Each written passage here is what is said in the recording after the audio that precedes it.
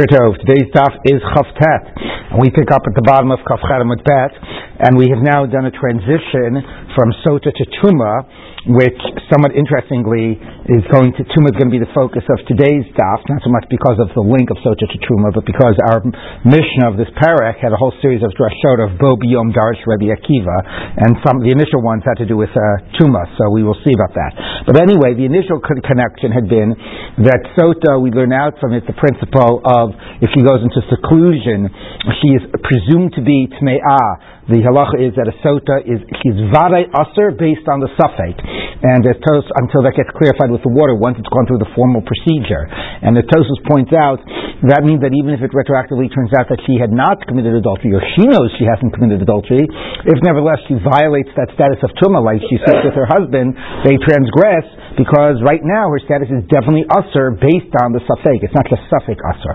So from that we learned out the principle of suffix tumah b'reshut hayachid. Again, this interesting now transition from the phrase tumah by sota, which has its own specific set of meanings, to the idea of tumah in other places in the Torah.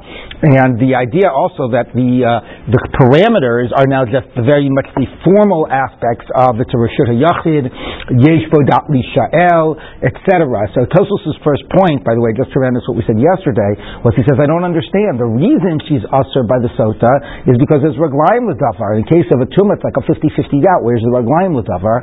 And Tosfos introduced an important idea that actually the Kinui and the Stira just make it 50-50. Don't make it more likely than not. But without the Kinui and Stira, it wouldn't even really be considered a suffix.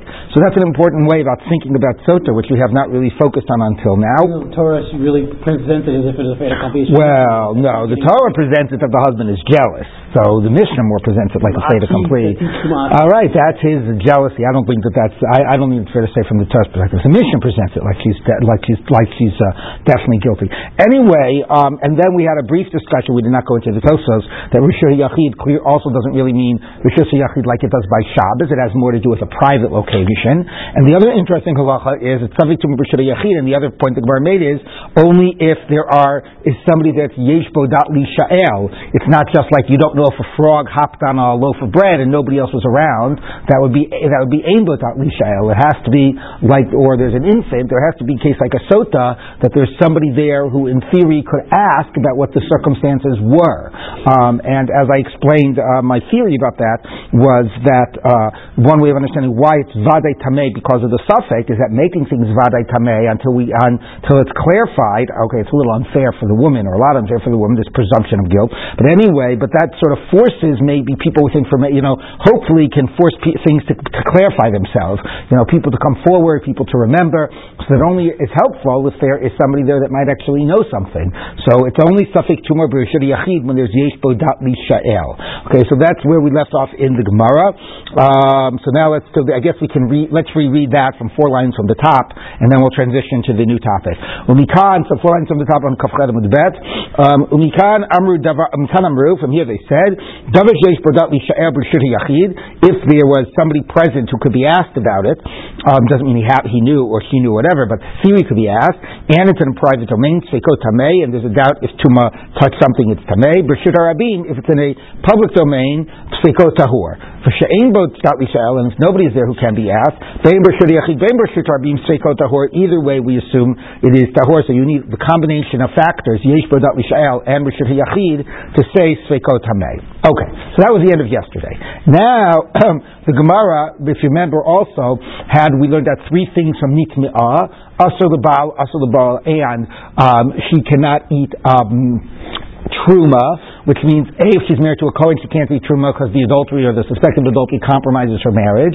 But B, even if she's not married to a Kohen, she's a Bas Kohen, she can't eat truma because this act would also seem to it would invalidate her. And from that, Rabbi Yishmael responded to Rabbi Akiva and says, so I'll learn a Kal V'chomer, therefore that she also is forbidden to marry a Kohen, because there are women who are forbidden to marry a Kohen who can eat truma. So if this woman who cannot eat truma, then how much more more so should she be forbidden to marry Kohen, meaning assuming that her husband right now dies and she's an almana. Nevertheless, the fact that she has committed adultery makes her forbidden not just lebal or leboel or suspected of committing adultery, also makes her asur lekohen. Who can eat truma and not marry a Kohen? A grusha who is a daughter of a Kohen.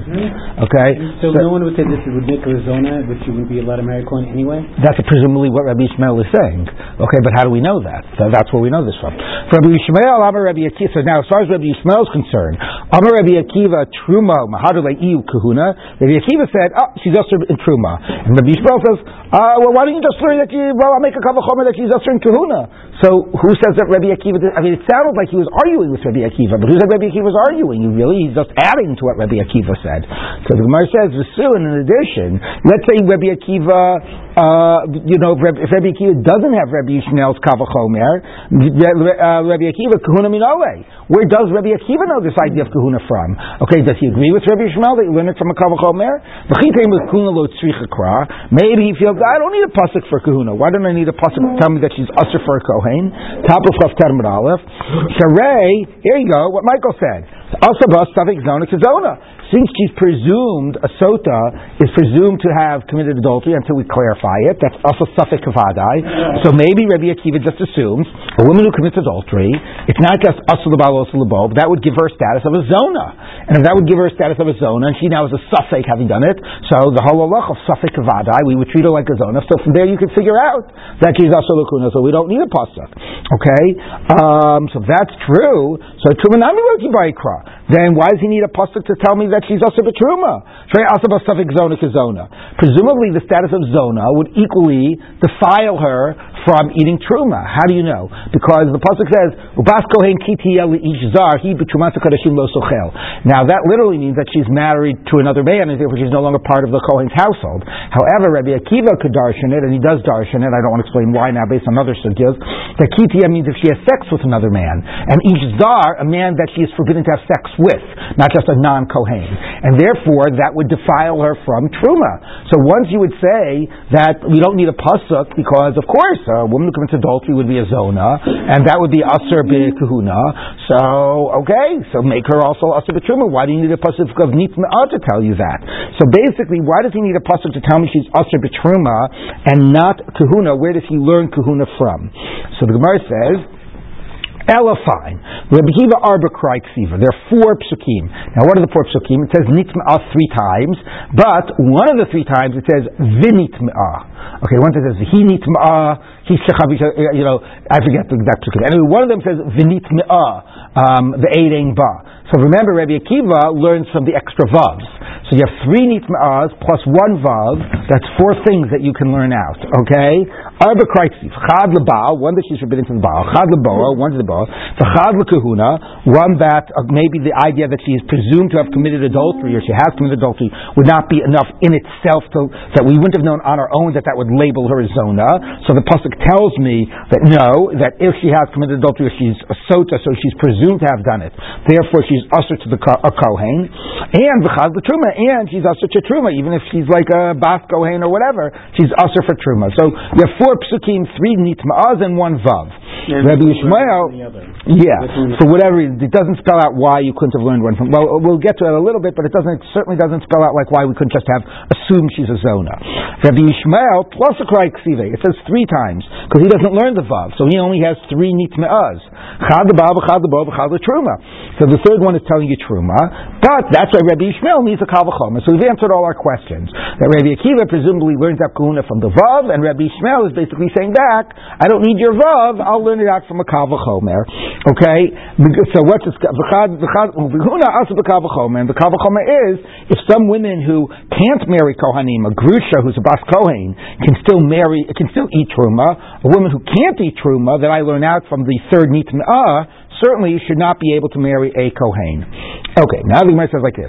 Rabbi Yishmael, now according to Rabbi Yishmael, that learns truma and then makes the kal v'chomer from truma to kahuna. Mimaid it's rikra truma v'kahuna asi b'kal v'chomer. How do you know that the pasuk tells you truma, and once it tells you truma, now we can make a kal v'chomer? If she can't eat truma, how much more so could she not marry a kohen?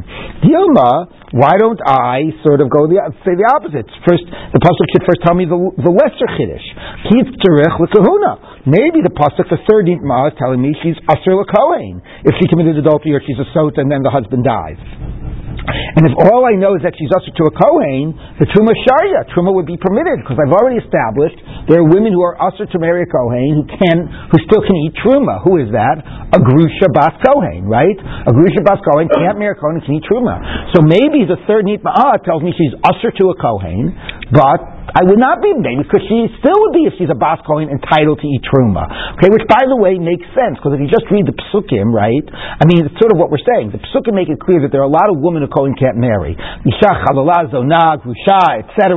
All these women are usher to marry a kohen, but it's not so clear what type of a bas kohen can't eat truma. The psukim, it's only a bas kohen who marries out, who marries a Yisrael. There's no sense that if a bas kohen did some forbidden act of sex, that would invalidate her from eating truma, right? So it's saying the same thing. Maybe this woman who commits adultery or is a sotah, maybe she's asur l'kohen, because we know a lot of women are asur l'kohen, but we don't know necessarily that she's asur b'truma. Okay, so how does he say the pasuk teaches me truma, and I'll make a kal v'chomer kohen? Maybe it should say asur l'kohen, and maybe she should be permitted to eat truma if she's a bas kohen. Okay, the truma sharia. So Amar Lecha, Rabbi Yishmael will say to you, Mistavra dumya debalu boel. No, I have the third nitma'ah. I want to make it sort of similar to the nitma'ahs of the Baal and the Boel. In what way is it similar? Ma Baal Boel mechayim after manami mechayim. The Baal and Boel is that she's forbidden now to the husband and the suspected adulterer, even like while everybody is still alive. If you say she's usher in truma, that would also be now that everybody's alive. She's a bas kohen, she remains usher b'truma. She now becomes usher b'truma. If you said that the relevance is she can't marry a kohen, what's the only scenario where I would have had a havamina she could marry a kohen? She's married to this guy, she commits adultery. What's the only case where she could now marry another guy who's a kohen? If what happens to her husband? No. How does she become free now to marry a kohen? The husband has to die. He can't divorce her because then she's a grusha. Yeah. So the only scenario that I need to discuss if she can marry a kohen is if her current husband dies. Okay? So he said, I don't want to assume the third nitma'ah is talking only in a scenario where her current husband dies. I want to assume the third nitma'ah is immediately relevant. Okay? And the case of immediately relevant, like Baal and Boel, would be truma. The relevance of asur l'kahuna would only be if the current husband dies. So, ma balu bo mechayim af truma mechayim, mafuki kahuna da'achar misa. So once the third nitma'ah tells me she's asur b'truma, because that's what is immediately relevant, now I can make a kal v'chomer and say, oh, she's asur b'truma? Then she's definitely going to be asur l'kohen, okay? So Rabbi Yishmael gets the 4 by saying Baal, Boel, and Truma. Truma I know because it's immediately relevant. And then you use the kal v'chomer to get you kohen. Rabbi Akiva says, I don't need your kal v'chomer, I have an extra vav, and that tells me Truma and kohen. So a woman is married to a kohen, she commits adultery, she can't become a grusha. Like, I didn't. She can become a grusha, but you don't need a pasuk to tell me she's usher. The fact, right. Why do I need a pasuk to tell me a woman who committed adultery is usher to a kohen? Of course she's usher to a kohen, she's married. So what would be the scenario where I would need to tell me she's usher to a kohen? Not if she got divorced from her husband, and also, of course, she's usher to a kohen. She's a divorcee. The only relevance of the halacha that a woman who commits adultery becomes usher to a kohen is if her current husband dies. Before you divorce her. Let me just yes. understand. So while all this is going on, while she's in this status, we're having comfortable waters. Her husband's supposed to support her, right? But yes. But you can't give her truma. Right. Correct. Yeah, that's a good point. You're right. Actually, we haven't spoken about that. That's an excellent point about the financial implications of her status of being a sotah. One would imagine, yeah, you're right. I mean, it's true, they're not having sex, and you have to be mevaret, but there's been no indication that it will impact his ongoing financial obligations. Yeah, you're right, but she would be asur b'truma. It's a good point, yeah. Okay. So, Rabbi Akiva, okay, we have the question about why does Rabbi Akiva not like the kal v'chomer of Rabbi Yishmael? It's a good kal v'chomer. So why does he need the extra vav? Why doesn't he say like Rabbi Yeshua? All right. Why did he say? We'll see what the Gemara says. Why did he say you get 3 nitvaas? The third one is talking about truma because that's mechayim, and then the Kal V'chomer will apply it to even the Isser Kahuna. So the Gemara says Rabbi Akiva will tell you, do me the balabol leisle. Now, I don't buy this idea that the third nitma'ah has to be like the balabol and has to be immediately relevant. Let me say the third nitma'ah is the lesser chiddush. The lesser chiddush is aser l'kahuna, and I wouldn't have known Isser Truma, so therefore I needed the vav. I don't have a Kal V'chomer. I'm not going to jump by saying the third nitma'ah is truma. I'll say the third nitma'ah is Isser Kahuna. Okay, so do me the balabol leisle. He doesn't allow the idea of the balabol comparison to say we can assume it's applying to truma. Or even if I said, you're right, if I only had 3 nitma'ahs, I would have said Isser Truma because that's immediately relevant, and I could have had a Kal V'chomer that would have told me Aser L'Kahuna. But nevertheless, I'm going to use my vav to tell it to me anyway. Nilsa da'asi b'Kal V'chomer Torah v'kasav l'kra. Something I could learn out from a Kal V'chomer. The Torah wants to tell it to me explicitly. Okay, so at the end of the day, I'm going to learn it from the vavs and whatever, and I'm not going to fundamentally say it's 3 plus a Kal V'chomer. I'm going to say it's 4 indications in the psukim. Wait, that's a huge assumption, is it not? Yeah. Like I could learn from a Kal V'chomer, so I'm not bothered by the fact that the pasuk also is telling me that. If you don't have a pasuk, you might rely on. But if you have a pasuk, then the Kal should invalidate the Kal V'chomer if you have a pasuk. No, they're both saying the same thing. They're not conflicting. No, he's saying it's not a problem for me that the pasuk is superfluous. Well, look, in the way it's a nice counterpart to the statement in the Gemara that says something like Lamali cross Tvarahu. The way the Gemara is very shocking, radical in its assumption about this is the whole idea of Torah Shabbal Peh, but in the assumption about how much our sort of own intellectual or rational, sort of understanding is of equal weight to that of what the Midrash Halacha or what the Psukim are telling us. The fact that the Gemara can say Lama Likras Varu, why bother with the pasuk? I could just figure it out on my own. Right. Actually, that's interesting. It's going to factor into what we're about to learn in a minute. So it says so the human svara has equal weight to something explicit in the pasuk. Actually, there's some Gemaras that are even more radical and say, Shavik l'krad yu dachik v'uki hanafshe. He forgot, put the pasuk aside. It's a difficult pasuk. He's going to just explain it based on the way that makes sense. So it basically says that if I've got a way of reading that I think makes sense, I'm going to bracket certain difficult psukim or interpret them in a less than pshat way because I'm going to be dictated by what logically makes sense. So it really shows the power of reason and that role of Torah Shabbal Peh. That being said, it's not so that's the strength of that. That being said, it's not you take a position and therefore that's so powerful that there'll be the pasuk would be out of place to say something that I could learn out from my own svara. No, it's not so bad to have your own idea reaffirmed by it. To have the svara reaffirmed by an explicit statement in the Torah. So that's the flip side of it. Yeah,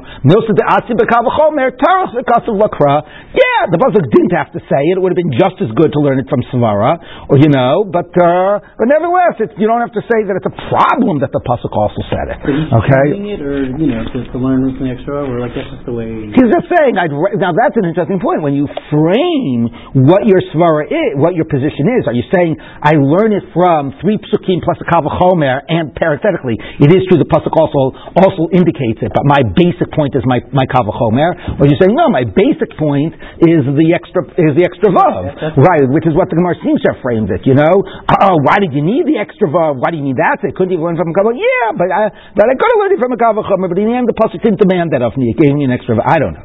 Anyway, it's basically a statement of equivalency here. Okay, so now the Gemara moves on. Amarav Gidol Amarav. Doubling back to what we did at the end of yesterday, and I repeated the beginning of today. The idea that if there's tuma in a place of Rosh Yachid, it still needs to be somebody who can be asked about it to say Sfeiko Tamei, and if there's nobody who can be asked about it, it's Sfeiko Tahor. That is not learned really from the Sotah category. That's learned somewhere else. The relevance of Davar Sheyesh Bo Daf L'Sha'el. Okay? If the Ein Bo Daf L'Sha'el, or the relevance of whether somebody is around who could be asked or not, we don't really learn it from Sotah. We really learn it from the following pasuk. Okay, and flesh of a korban that touches something tamei shall not be eaten. So vaday tamei hu lo yechel. If you know it's habasar asher yiga, you're definite that it touched something tamei, then don't eat it. Hasafek tamei safek tar. If there's a doubt, yechel, it could be eaten. Is it yechel or yochal? I think it's yechel, right, Michael? Yechel. What is it? Yechel. That's what I said. Okay. The safek tar lo yechel. Okay, so that pasuk says that you have to definitely know it's tamei, seiko tahor. Ema seifa. Look at the end of the pasuk. Zahabasar, as far as meat of a korban is concerned, kol Torah yochal basar. If you're Torah, you can eat it. So vaday Torah yochal basar. Only if you know you're Torah, you can eat it. Hastavek tamei v'savek tar. If you don't know, if it's a doubt, lo yochal. So what is it? The beginning of the pasuk says it's only a problem if you know it's tamei, and the end of the pasuk said you have to know it, you're tahor. So what's the story? Wait, but it says one is the meat and the other is the person. I understand. So you could have made that difference, but that's not what he's saying, right? Maybe you could have said if there's a doubt about the meat, it's seiko tamei. If it's a doubt about it's seiko tahor. If it's about the person, seiko tamei. Right. You could have said that because the person could always go to a mitzvah. Right. Okay, but that's not what he's saying. But it's a good point. Here's what he's saying. In a way, it's a difference of the person, but not whether the person is tamei, but whether there's a person on the scene. So if all you have is habasar, you just have the meat and nothing else, and you don't know if something tamei touched the meat, and there's but so you just have the object of the meat that's present on the scene, then seiko tahor. It's not a problem unless it's definitely tamei. If there's a doubt, it's tahor. That's ein bodat lishael. If it's kol tahor yochal basar, you're on the scene, a person is on the scene, then if there's a doubt, you have to assume it's tamei. You have to know for certain that it's tahor. Okay, so if all you have is the meat on the scene, ein bodat lishael, seiko tahor. If you have a person on the scene, kol tahor, then you have to seiko tamei. You have to know that you're definitely what? Well, we would have to add the Rishit HaYachid part from Sotah, which is what the Gemara is about to say. Okay, so this is where we learn this, but we don't learn this from Sotah. I hate to hate this question, but when it says kanchi yesh bo das, what does it mean? A piece of meat? You can't ask the korban. No, bo in the scene, I guess, or something. In the circumstances. Very concrete. No, the circumstances, I believe, is yeshbo. Okay, so, or whatever. The people or objects that are involved, the circumstances. Okay. The Itzrich to have Gidol Amarav, Itzrich L'Migmar Misota. And now the Gemara is saying, actually, we need both drasha. We need the Vahabasar drasha and we need the Sotah model. Okay, the Midirav, Havi Amina, Ben B'Shus Yachid, Ben B'Shus Harabin. Like Michael said, if you just had this about the meat, you would have said it's private and public domain doesn't matter. It's just Yeshbo or Einbo. Okay, so Itzrich L'Migmar Misota. So Sotah tells you, no, it's only like when they go into private. Is it a seiko tamei? The misota was just misota. Hava amina ad ikadas nogea umagia. By sota there are two people who know what's going on, right? The man and the woman.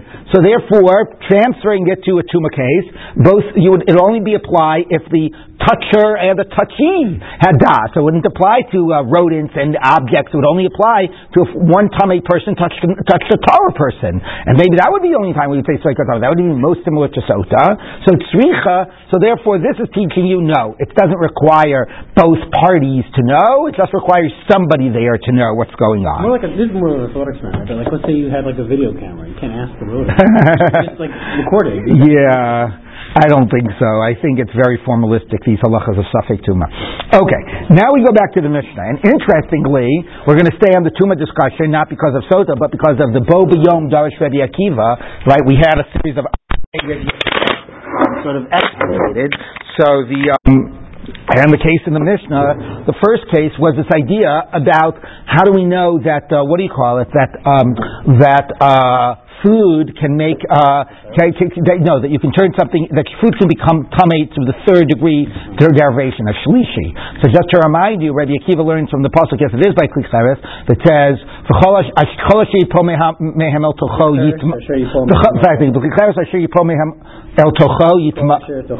What is it? Say the whole pasuk. Well, it's quoted Mishnah. Kol asher b'tocho yitma. So basically, klicheres is a rishon. There's a sheretz in a klicheres that made it into a rishon. Sheretz is an av. Anything in the klicheres is a sheni. Okay, because it always goes down 1 degree. And it says anything in the klicheres will be yitma, shall become tamei, which means a sheni. But Rabbi Akiva's drush is yitamei will have the ability to make yet another thing tamei to turn it into a shlishi. To which the Gemara, who was it that responded? Migla afar me'anecha. Was it nice line? Amar Rabbi Yeshua. Migla afar me'anecha Rabbi Yochanan Zakkai. Rabbi Yochanan Zakkai, who would take the dust out of your eyes? Presumably he was dead. So wake you up out of the grave and shake the dust out of your eyes. Because you said we only know the idea of a shlishi betruma from a kal v'chomer, and Rabbi Akiva and a later generation would question here. By the way, very much tying it back to our previous discussion about kal v'chomer versus pasuk. Since we only know it from a kal v'chomer, a later generation might question the idea of a shlishi betruma, because if it's learned out from svara, you can raise a counter svara. And Rabbi Akiva shows that it's based on a pasuk. Okay, so that was the Mishnah. Again, very interesting because we just had that. Kal v'chomer pasuk, and here actually it's saying it's better that it's a pasuk. Then the svara can't be challenged. Okay, so anyway, that's the idea. So now what we're going to do is focus on the idea that food can become a shlishi l'truma. Okay, so let's take a look. Bo b'yom darsh Rabbi Akiva v'kol kli cheres le'acher de'ein lo. Since Rabbi Yeshua says, eino mikra mina pasuk, mina Torah, right? You said that the idea of shlishi doesn't have a basis in the psukim, and Rabbi Akiva showed it had a basis in the psukim. So the Gemara is saying, I already told you the idea of the kal v'chomer that wasn't in the Mishnah. Ume'acher de'ein lo, if there's no basis in the psukim, lama tamei, why before Rabbi Akiva were we assuming that food could become a shlishi l'truma, that it was tamei, if there was no pasuk prior to Rabbi Akiva? Amar Rabbi Yehuda Amar Rav, mina Torah eino. Yes, it's not a pasuk that tells you that it's tamei, but din kal v'chomer yeshlo. We assumed that there was an idea of a shlishi based on a kal v'chomer, at least a shlishi for truma. Okay, and now we're going to spend the rest of the day figuring out these kal v'chomers. Okay, now here's the kal v'chomer. Umat fu yom shemuter b'chulin pasuk b'truma. A guy who goes to the mikvah and he's waiting for nightfall to be tahor. Okay, uvah shemesh v'taher v'cha yochal min kadashim kilach mohu. Right. So when the sun sets, he's tahor, and then he can eat from the kadashim, which includes truma. So the psukim make it clear that he's gone to the mikvah. It hasn't yet been sunset. That's called tevul yom. He was tovel today, but it's still the day that he was tovel. It hasn't been sunset, and he's asur b'truma. Okay, so that's the idea. So umal tevul yom shemuter b'chulin. He can eat non-sanctified things, and presumably he would not be considered tamei if he touched non-sanctified things. Possible truma. Nevertheless, he can't eat truma, and the presumption is, right, he can't eat truma, and that if he touches truma, he makes it tamei. He defiles it. Okay, so that's its full yom. Kikar sheni shepasul b'chulin, a second loaf of bread, which we know does become tamei, even if it's chulin. So eino din sheyasa shlishi b'truma. How much more so should it be able to make another loaf of bread that it touches that's truma tamei? Now, there's obviously a little bit of a difference here, right? Because this guy, right, like what's the kal v'chomer? Like this guy, he is not the food that's that's a sheni. Meaning, the guy is somebody who he is tahor, is allowed to touch chulin, is not allowed to eat truma.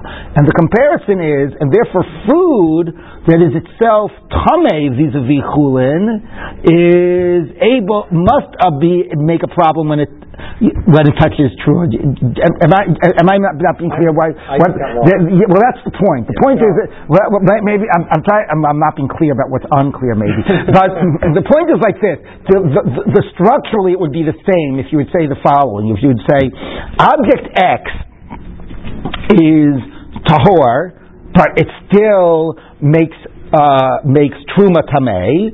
So object Y that is tamei, how much more so should it make truma tamei? That would be a kal v'chomer, right? That wouldn't be a kal v'chomer? Don't worry about the Tvul Yom. Let's talk about what the structure, what the structure of the Kal V'chomer should look like. Okay, we want to say that this object, this loaf of bread that is a sheni for chulin, should certainly be able to make truma tamei. So the Kal V'chomer would be if you would have an object that would not be tamei for chulin, would be considered tahor vis-a-vis chulin, and it would make truma tamei. How much more so an object that is tamei for chulin should be able to make truma tamei? I just didn't understand how the Tvul Yom. Okay, I'm getting there. I'm saying that's what it should look like, right? If you wanted to make a Kal V'chomer, you'd have to say the object that is tahor for chulin to make truma tamei. How much more so an object that's tamei for chulin should make truma tamei? The problem is that it's Tvul Yom. He's not exactly an object of chulin that's tahor. He's a person that's allowed to eat chulin. Okay, so but we're sort of glossing over that. It's a gray area. Well, we're not talking about suffix. The point is there's a difference between the object being the tahor. Okay, the object of the food, right? I wish I had a whiteboard here. Yeah. The object of the food is, if this object, if we were to say, this object, okay, it's chulin and it's tahor, and nevertheless, if it touches truma, it makes it tamei, then Kal V'chomer, another object, if it's chulin, it's tamei, if it touches truma, it makes it tamei. So that's the Kal V'chomer we want to make.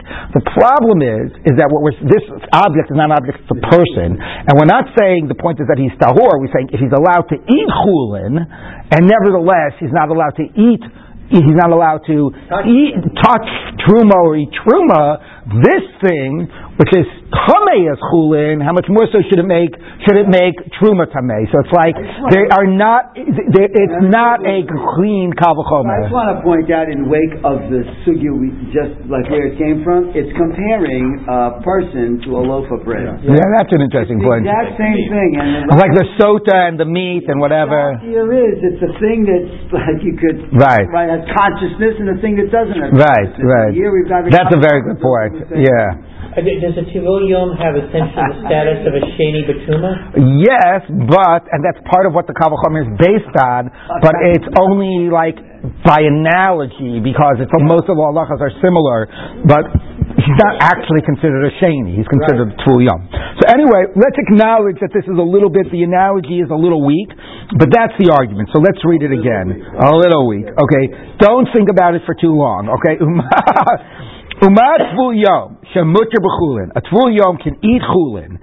Posel b'truma, he invalidates truma. Kikar sheni sheposel b'chulin. A loaf of bread which has chulin is tamei.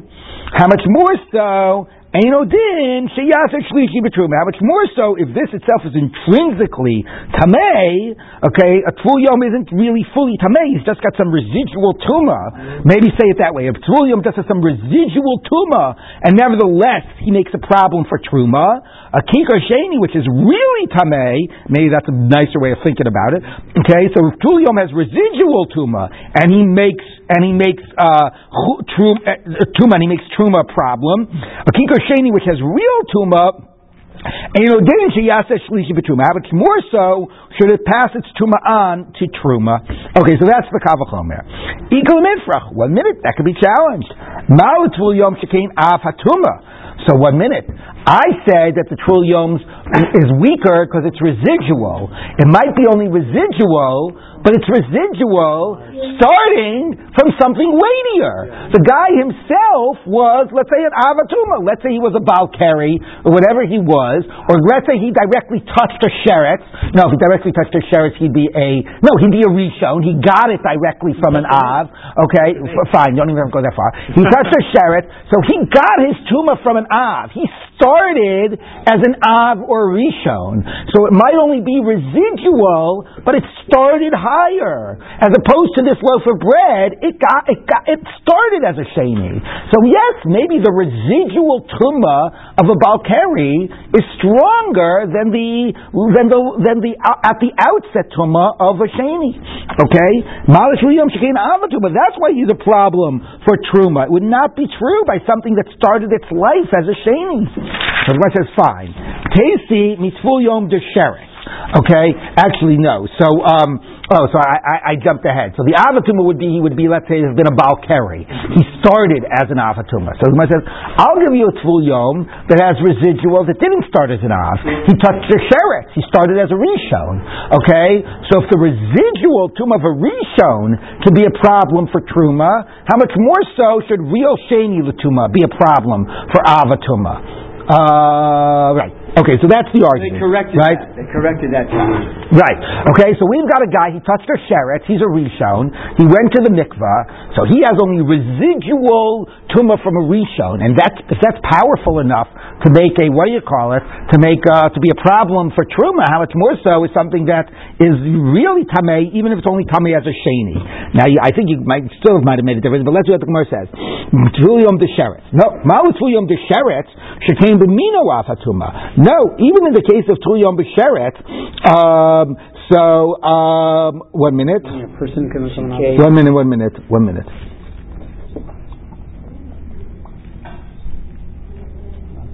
Let me just double check Rashi.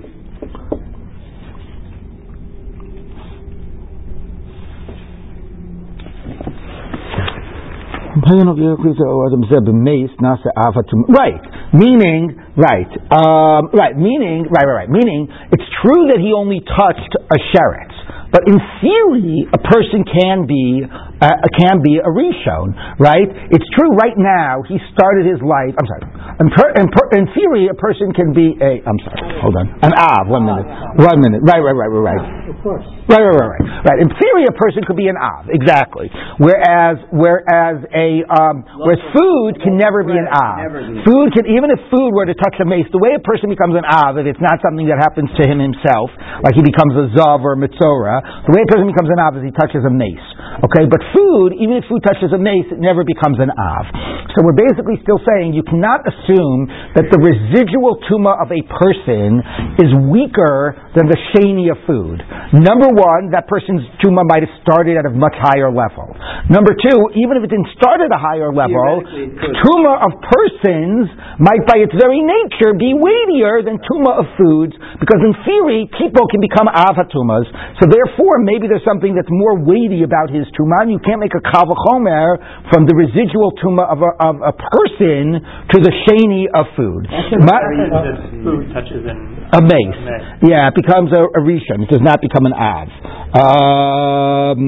If you hear Rashi, he says, like about 4 lines down in the near lines, Tomer ba'ochel she'ena nasa avatuma filu ayidei mace.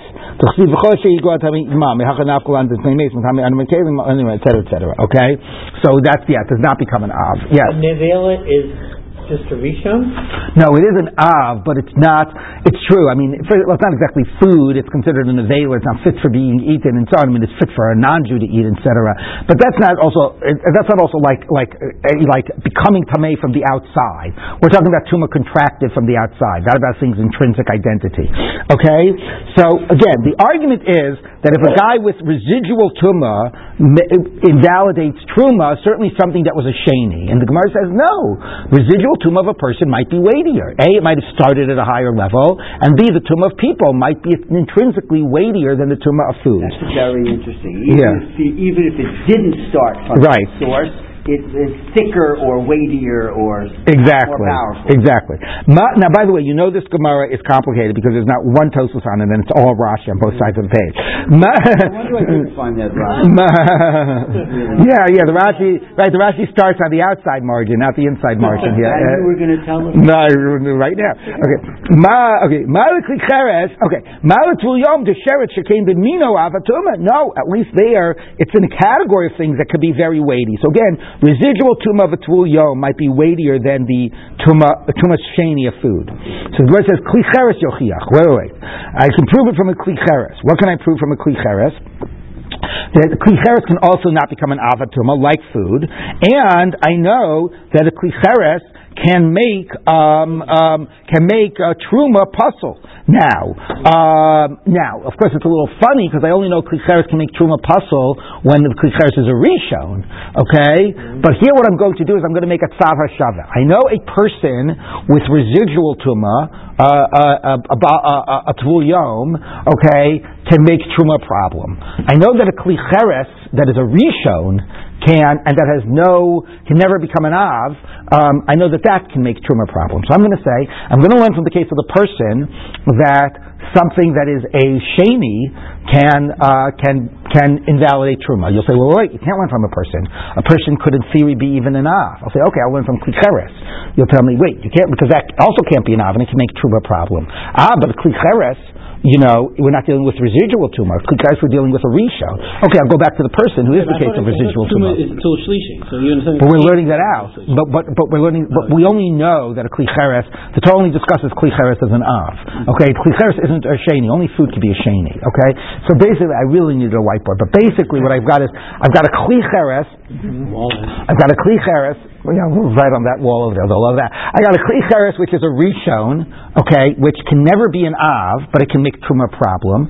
Okay, but that's not helpful. I want to learn that a sheni can make truma problem. Okay, so I'll learn from the case of the person with residual truma. That's very weak. That's only residual. Presumably, it's even weaker than a sheni, and that can make truma problem. But I can't learn from a person because a person could, in theory, could even be an av. Okay, well, a Kli Cheres can't be an av. But you can't learn from a Kli Cheres because that's starting with rishon tuma, not residual. I'll learn from a person. So I'll combine the two, and I got a person with residual tuma can make truma problem, and a Kli Cheres that's a rishon can make truma problem.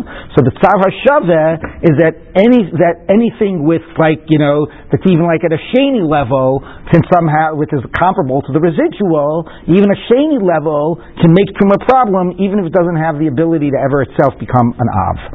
Yes. Did you get all of that? Yeah. The person can become tahor, and in fact, the Chovevei will become tahor with no action. Right. But Kli Cheres can never become tahor if once it becomes time. Okay, so you're saying that would make it weightier, maybe, and therefore not. Maybe. I don't know. Let's see what the Gemara says. You can write on windows. You're right. You're right. Maybe I need to start doing that. You're right. I'll tell them if they don't get that elevator fixed, we're going to start writing on the windows. That's probably whiteboards rather like clear. Really? It'll just make us more high tech. Okay, great. In Sotah years ago, they had a plastic that the kids would put over the television.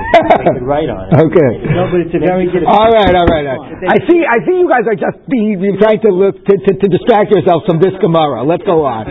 Okay, so it says, so the Gemara says, so we'll learn it out, from a Tzav HaShaveh between Tvul Yom and Kli Cheres, that things can become that Truma can become a Shlishi. No? Mal Kli Cheres, Maggie wanted to say that, Charlie wanted to say that Kli Cheres you can't be Matar B'Nikva, but let's see what it says. Mal Kli Cheres Shekain Matamin Mi'aviro. So it's more Kli Cheres is more chomer that it makes things tummy even not through touch. It could have said Kli Cheres that we're talking about a rishon and not about a sheni. But anyway, the Gemara says Tvul Yom Luchiach. Okay, but a Tvul Yom has to be through touch. So the Choser Adin, and it goes back and forth. Lo Reizek Reizev, Lo Reizek Reizev. Each one's distinctive characteristics are not found in the other one. Hatzav HaShaveh Shebehem, the common denominator between the two of them. Shemutar and Bechulin, they themselves are, it's a level of tum'ah that would not be a problem by chulin. Okay, it's actually interesting. The Kli Cheres actually, I don't know what mutar b'chulin means because the Kli Cheres actually does make chulin into a sheni. Let me see what Rashi says about that. 1 minute.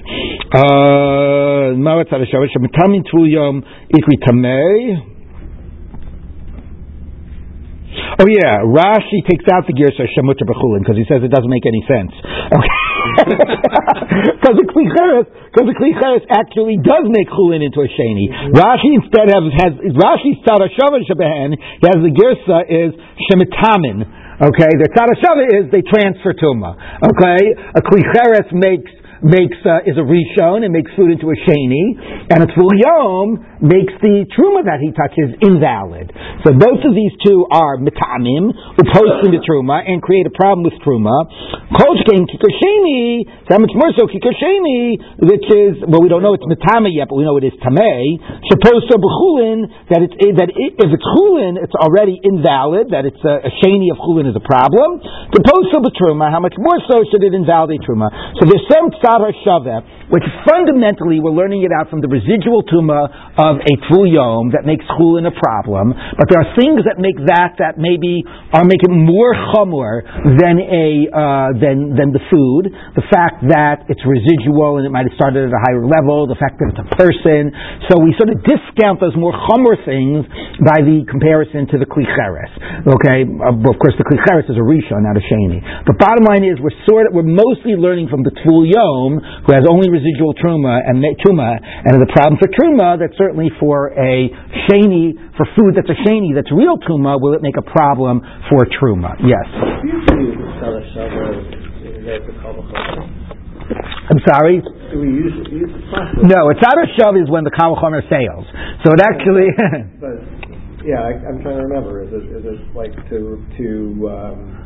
is it based on a kal v'chomer logic? Yeah, the way you usually get to a tzad hashava is you try to say, let's learn it from X. Now, when we want to start by learning it from X, let's learn it as a kal v'chomer from X, or let's learn it from X as a binyanav, as a paradigm. Okay, but you want to start by learning it from X, and then wait, you can't necessarily learn it from X, whether it's a kal v'chomer or whatever, because of this weakness. Other places started with a kal v'chomer. Yeah, we started with a kal v'chomer. It often starts, actually, you find it a lot in the Midrash Halacha. The Midrash Halacha says, Jalo dinhu, which often introduces the kal v'chomer. If he's going to say it by here, he says no, because, you could say it's not exactly the same. Okay, the choser hadin. The phrase of choser hadin starts with halo dinhu. So choser hadin is you're taking this logical derivation and you're jumping back and forth and, discounting the counter arguments until you get to this tzad hashava. Yeah. So we've lost our kal v'chomer. Yeah, so it's really no longer kal v'chomer. It's really more of a tzad hashava, which is an argument more by like analogy than by kal v'chomer, right? Or by Our first category is no longer kal because we've pointed out some chomer aspects. Exactly. That it starts with a higher level, or that it's possible to become an avatuma. It makes the chulin tamei, right? Our whole yeah, exactly. That it doesn't. Which is what made it. No, it is true that a tvul yom does not make chulin tamei, but a tvul yom still might be weightier because his truma started at a higher level and he himself could in theory become an av and so on.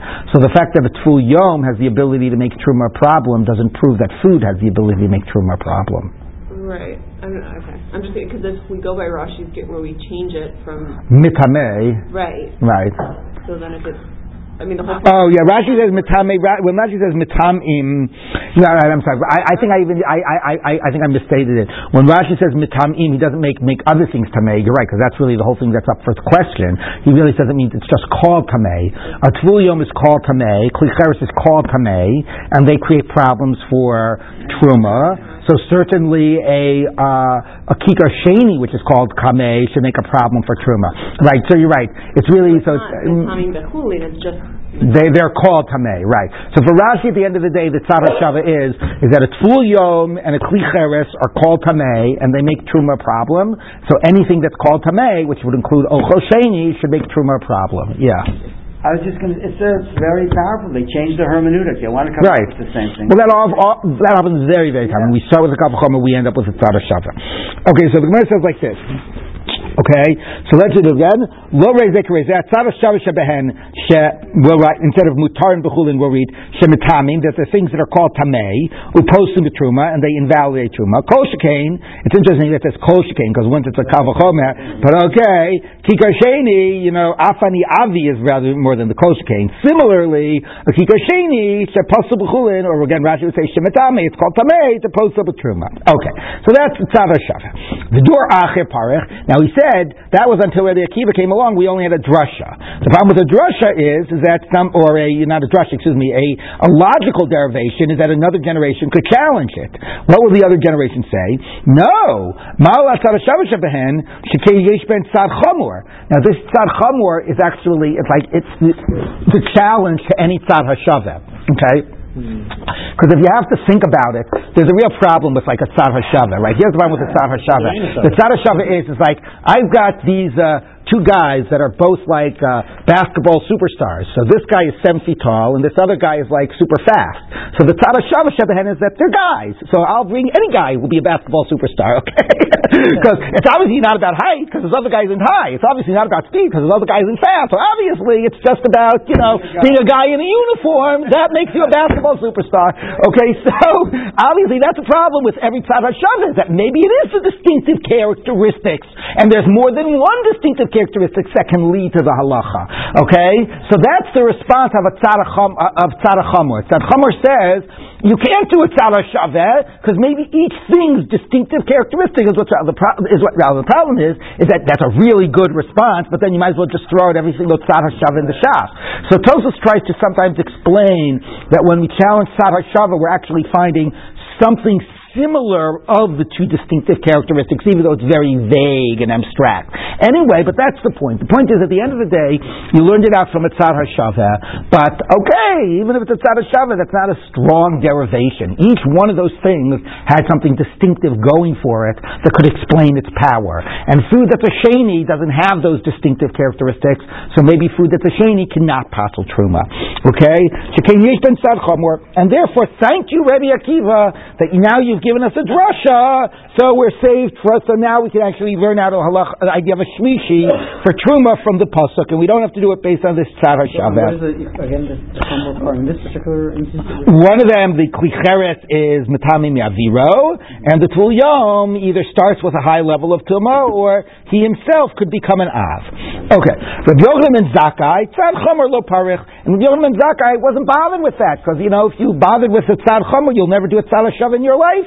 So he wasn't bothered. But Rabbi Yoshua said, thank God, at least now we got a pasuk. It saves us from any challenge. Okay. Tanya, that was the idea of how we know shlishi betruma. Now, as long as we're on this fun topic, we're going to discuss how do we know the idea that kodshim can become a revi. Truma can be a shlishi, and kodshim can be pasul even when they touch a shlishi. Okay, so the Gemara says like this: Time return to Brisa. I'm Rabbi Yossi. Minayin l'revi b'kodesh pasul. So we know now shlishi about a truma. How do we know about a revi by kodesh, by like korbanot? Fidinhu. Now, we started learning out the idea of Tvul Yom, of Shlishi B'Truma, from the fact that a Tvul Yom can't eat Truma. Okay, but there's one level down from a Tvul Yom, one level even more residual. What's even more residual than a Tvul Yom? Mechusah Kippurim. Somebody that his Torah process ends not when the sun sets, but when he brings a korban the next morning. Okay, like a Zav or a Yoledet. They bring a korban the next morning. So it's sunset, they're no longer Tvul Yom, but they are awaiting their korban, Mechusah Kippurim, and Kippurim, and only once they bring their korban are they totally tahor. What's their status after the sunset before their korban is brought? That they cannot eat korbanot. They're asher b'kodshim. So the same residual tumah of a Tvul Yom teaches me that a sheni makes a shlishi by truma, because the assumption that sheni would be at least as powerful as residual tumah of the Tvul Yom. So the residual tumah after sunset of Mechusah Kippurim is assumed to be a shlishi of tumah, is assumed to be at least as weighty as that. So if a guy who's waiting his korban can't eat korbanot, so presumably something that's a shlishi, which is really tameh, not just residual, right? Certainly that should create a problem and should be mitame something that's a korban. It's a very parallel argument. Okay, it presumes these analogies, but once you presume those analogies, if a Tvul Yom can't eat truma, a sheni can't touch truma. If a Mechusah Kippurim can't eat korbanos, a shlishi can't touch korbanot. Okay? Minayin le'avini b'kodesh hapasul v'dinu. Ma Mechusah Kippurim shemuter b'truma. So a guy who's awaiting his korban can eat truma. Pasul b'kodesh can't eat korbanot. So shlishi shepasul b'truma. Shlishi that is really a level of truma that invalidates truma. And so if something was truma, it's been invalidated because it touched shlishi. Einu din sheyaser revi b'kodesh. How much more so should it have the power that it should invalidate a korban if it touches a korban? Okay, so something that's a shlishi b'truma should be able to invalidate a korban. So what? You're saying that if truma touches a shlishi, it's invalidated? No, that's the problem with the analogy. No, right. if truma itself is a shlishi, it became invalidated. Yeah. You're going to tell me that the comparison is not exact. Right. I agree. That's what we said at the beginning. Okay, you just have to accept it. The analogy is, if a guy who's a shlishi, if a guy who's a mechusar kippurim can eat truma and he has the power to invalidate korban, so truma, which as a shlishi has become invalidated because it was a shlishi, should certainly be able to validate a korban. It's not an exact analogy, but that's the argument. Okay, right? People to look exactly. Okay. So v'lamadnu shlishi l'kodesh min Torah. Now we know that something that is a shlishi, that's a korban, is from the Torah. We know that invalidates korbanot. We didn't know it invalidated truma, but we know it invalidates korbanot. How we know that shlishi that if a korban is a shlishi, it's invalid, we'll see in a minute. But we already know from the Torah that if a korban is a shlishi, it's invalid. For revi mikal v'chomer, and now we learn the idea that even if it's a korban that's a revi, that we learn from a kal v'chomer, the kal v'chomer we just put out there. Shlishi l'kodesh min Torah minalan. Where do we know in the Torah that if a korban is a shlishi, it's invalid? T'chsiv v'abasar she'yiga b'chol tamei lo ye'achel. So the meat that touches anything tamei cannot be eaten, and that's korban meat. Now, what's tamei? Remember, what did the Torah call tamei? The Torah called the food that fell into the kli cheres tamei, right? And that food was only a sheni. The kli cheres, the sheretz made the kli cheres already shown. Food that fell into it, the Torah called it tamei, yitma. So this food that is tamei now tells me anything tamei, including food that's a sheni that touches a korban, invalidates the korban. So the psukim make it clear that if a korban, if a korban, if it becomes a shlishi, is invalid. Okay, Milo Askina did not go b'sheni. It's a sheni. V'amachmana lo yeachel. Okay, so we know already from the psukim that if a korban is a shlishi, it's invalid. Revi mikav v'chomer k'amen, and we learned out that a revi is invalid if it's mikav v'chomer. That if a mechusar kippurim can't eat a korban, and that's very residual, how much more so if something is a shlishi and it touches a korban, should it invalidate it? Okay, Amar of Yochanan. So that seems like a reasonable drush. I mean, once you buy in the analogy of people to the object, it seems reasonable. Amar of Yochanan, Tam Rebbe Eini Yodea. I don't know what Rabbi Yossi is talking about. Rebbe is like an honorific, right? I don't know what Rabbi Yossi is talking about. Mahu. Sharei Tshuvasa B'tzido. There's an immediate counterexample. What's the immediate counterexample? Ochel haba machmas tvul yom yochiach. How about food that a tvul yom touched? Okay, now, what's that halacha? Shebtosa b'truma ve'ena oser revi b'kodesh. That thing invalidates truma, but it does not invalidate kodesh. Meaning that if you actually have, what's a shlishi? A shlishi is food that touched the sheni, right? Okay, so truma that touched the sheni. I really need a whiteboard. Okay, but it's truma that touched the sheni. Now, we have analogized a tvul yom to a sheni, correct? That was our whole previous drasha. Now, so if you have food that touched a sheni, it's a shlishi. What would be about food that touched a tvul yom? What would that status be? Okay, if you want to argue that a shlishi of truma should invalidate korbanot, right? A shlishi of truma should invalidate korbanot, because you want to analogize it from a tvul yom who then became a mechusar kippurim, and he can invalidate korbanot. But 1 minute. But then logically, the food touched by a tvul yom should also be able to invalidate korbanot, right? You've got this line which is the foods, and this line which is the people. The person starts off as a rishon, goes to them. Oh, forget it. I know you're following, but it's 8:30, and we'll have to do it tomorrow. Maybe I'll make sure we have some form of a whiteboard or something, or maybe I'll draw up some diagram. Anyway, we'll continue here tomorrow. To be continued. Whiteboard from my office. The Chusar Kapara